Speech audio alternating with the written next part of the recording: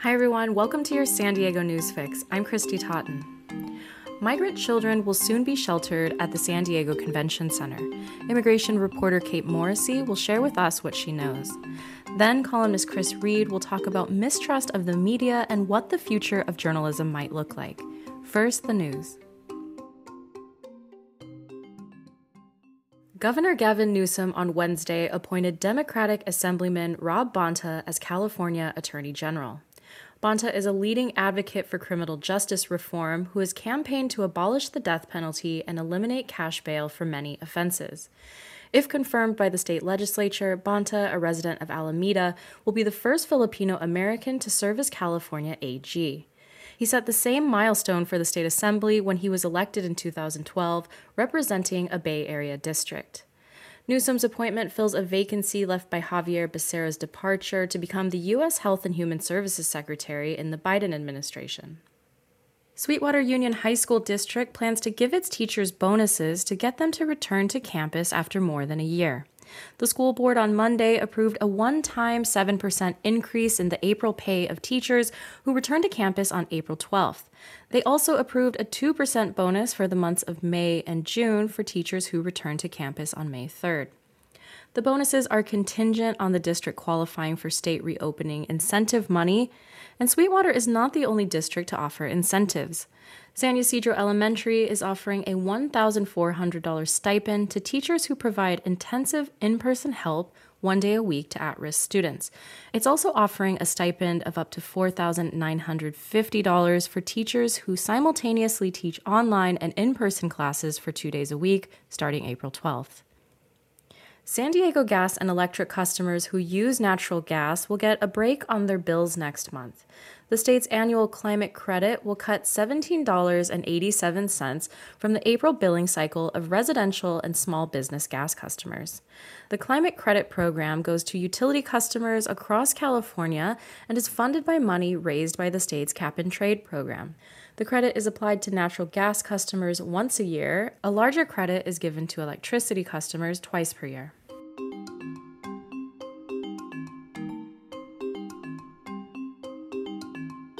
Migrant children who cross the border alone will soon be sheltered at the San Diego Convention Center. The plan came together quickly, and many details are still unknown, including how many children are coming and when they will arrive. The U.S. Department of Health and Human Services is opening temporary shelters to address a backlog of children in the custody of Border Patrol. Legally, Customs and Border Protection must transfer unaccompanied minors to the Office of Refugee Resettlement within 72 hours, but that hasn't been happening for weeks. Kate Morrissey is the UT's immigration reporter. She covered the story with Gary Worth. Kate, why are we seeing an influx of unaccompanied minors at the border now? That's a really good question, and I think it's a lot more complex and nuanced than most of the answers that are being given quickly to folks. I think that there's a couple of things going on. One is that you have people, including children, who have been waiting in Mexico for a long time to be able to request protection in the United States, and they have started to cross the border in the United States to request that protection. There was for much of last year, the Trump administration was actually including children in this pandemic order that basically allows border officials to expel anybody that they catch crossing into the United States back to the country that they're coming in from or back to their country of origin. And so for months, even children who were trying to cross alone were being expelled. And that, I think, has led to an increased number who are in Mexico and sort of ready to present themselves and try. And then on top of that, you have situations in countries that have, in recent history, uh, had sort of large numbers of children fleeing them. You have deteriorating conditions in those countries. So when you're looking at, Honduras, Guatemala, El Salvador, some of the other countries a little further south as well, the economic conditions that were already happening there that were sort of partnered with corruption and violence to make the living situations very difficult, especially for young people, um, are now, exacerbated by the pandemic, as well as exacerbated by the destruction of two hurricanes that hit the region within a couple of weeks of each other towards the end of last year. And so, you have new arrivals getting added to this group of people who had already been sort of backlogged at the border.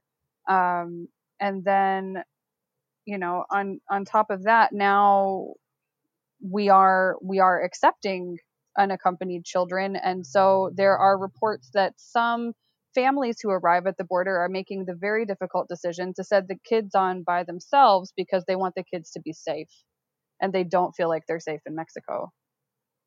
Wow. So all of that is coming together to cause there to be a larger number of children apprehended by Border Patrol. And I do think it's important to note too that this is also the time of year when we typically see numbers sort of increasing and peak.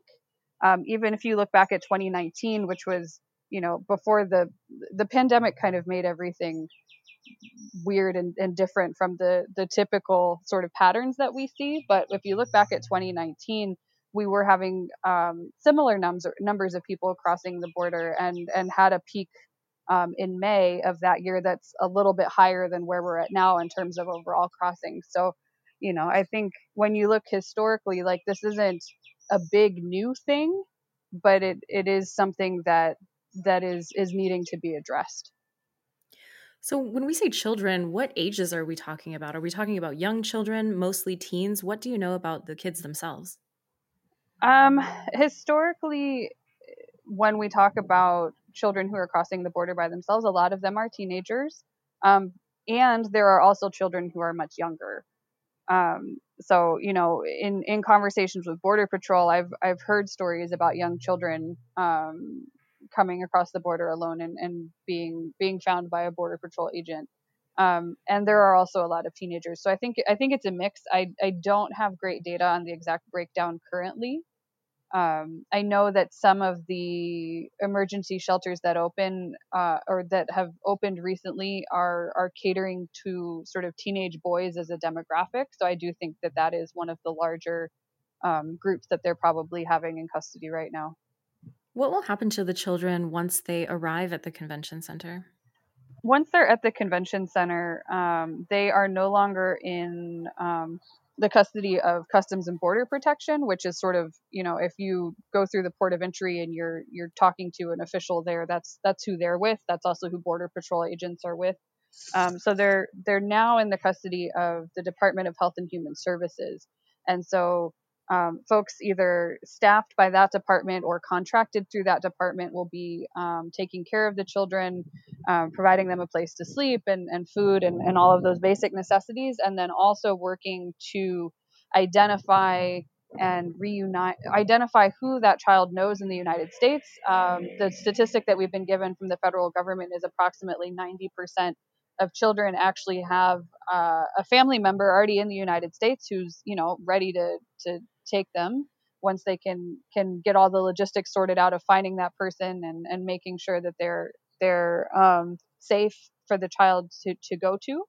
And so they'll do all the work of getting that reunification set up, and then the child will hopefully end up with their family or other loved one or sponsor taking care of them.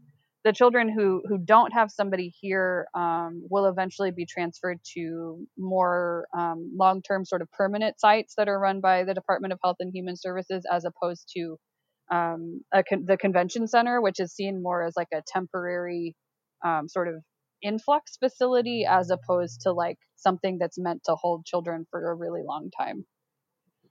It seems like this plan came together kind of quickly. Could you walk us through how exactly it came together? And also the fact that the convention center has been used recently as a shelter for the homeless. Did that influence, officials' decision to make it into a place to house migrant children? It just so happened that as the homeless shelter situation was already scheduled to wind down, San Diego officials got a phone call from the Department of Health and Human Services, which, as you may know, is now being run by a Californian who they worked with for a long time when he was the Attorney General, and so they were talking with the department over the weekend, and um, you know, sort of quickly got officials together here locally to say, is this something we can do? Is this something we want to do? And what we've been told from Nathan Fletcher and Todd Gloria is that everyone was pretty much on board, like, yes, this is something we want to help with. Let's make it happen. And so it has moved very quickly. The announcement of it came much more quickly than the solidified plans of who exactly would be in charge of what thing and how it would happen. So we still don't know, who's contracting to provide some of the different services. And I think, many of the organizations that work with asylum seekers or unaccompanied children or any of the sort of the groups that might be affected by this, like they didn't know much before the public did that this was happening either. So I think this is coming together very quickly. Yeah, I mean, you mentioned local Democratic leaders like Todd Gloria, like Nathan Fletcher, are behind this, but you also had in your story that some San Diego Republicans have raised concerns about the price tag and maybe the policy itself. You talked to Congressman Darrell Issa, also County Supervisor Joel Anderson. What did they have to say? And are those arguments resonating with the public? So what we're hearing from them and from Republicans in general is sort of this blame of the fact that there are so many children in custody being placed on the Biden administration. But we saw very similar situations happening under the Trump administration, and even after policies that led to family separation, even after the Remain in Mexico policy was put in place, these policies that were sort of meant to be extreme deterrents of migration, we still saw very similar peaks and crossings. And so, there's definitely a politicized component to the conversation that's happening now. And so there's sort of always that component when you're talking about immigration these days, I guess. But when you're looking on the ground, this is the way that the Biden administration is choosing to handle it is to create these additional spaces. And what we're being told, at least from this point, is that the federal government, the Department of Health and Human Services, is covering the cost of taking care of the children. It's not something that the city and county are taking on sort of resource wise on beyond providing the space. So this shelter is temporary at the convention center, as you mentioned, but are there plans to house migrant children in San Diego more permanently? Well, we already have a couple of facilities from the Department of Health and Human Services. They're fairly small, and they are sort of in East County. We actually visited one of them back in 2018. We did a story after doing a tour of one of those facilities. And those have been around for a long time. They're run by a group called Southwest Key. And so I have not heard of any plans to create more of those here. I think it's important to note that not that many of the crossings or apprehensions of unaccompanied children are happening along the California border. The numbers I crunched from February showed roughly 5% of the children who are going into Border Patrol custody are being caught in California. It's much more something that's happening in Texas and also somewhat Arizona. And so I think a lot of the focus is on putting up facilities that are closer to where these children are being caught by Border Patrol. And so that's San Diego in having the convention center is sort of an outlier from most of the facilities that we've seen announced, even in terms of temporary space.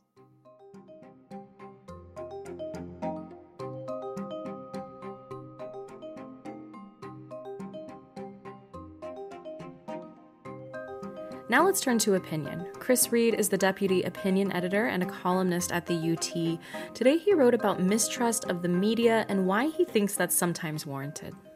Okay, Chris, in your column this week, you wrote that the media is having a Humpty Dumpty moment. Can you explain what you mean by that?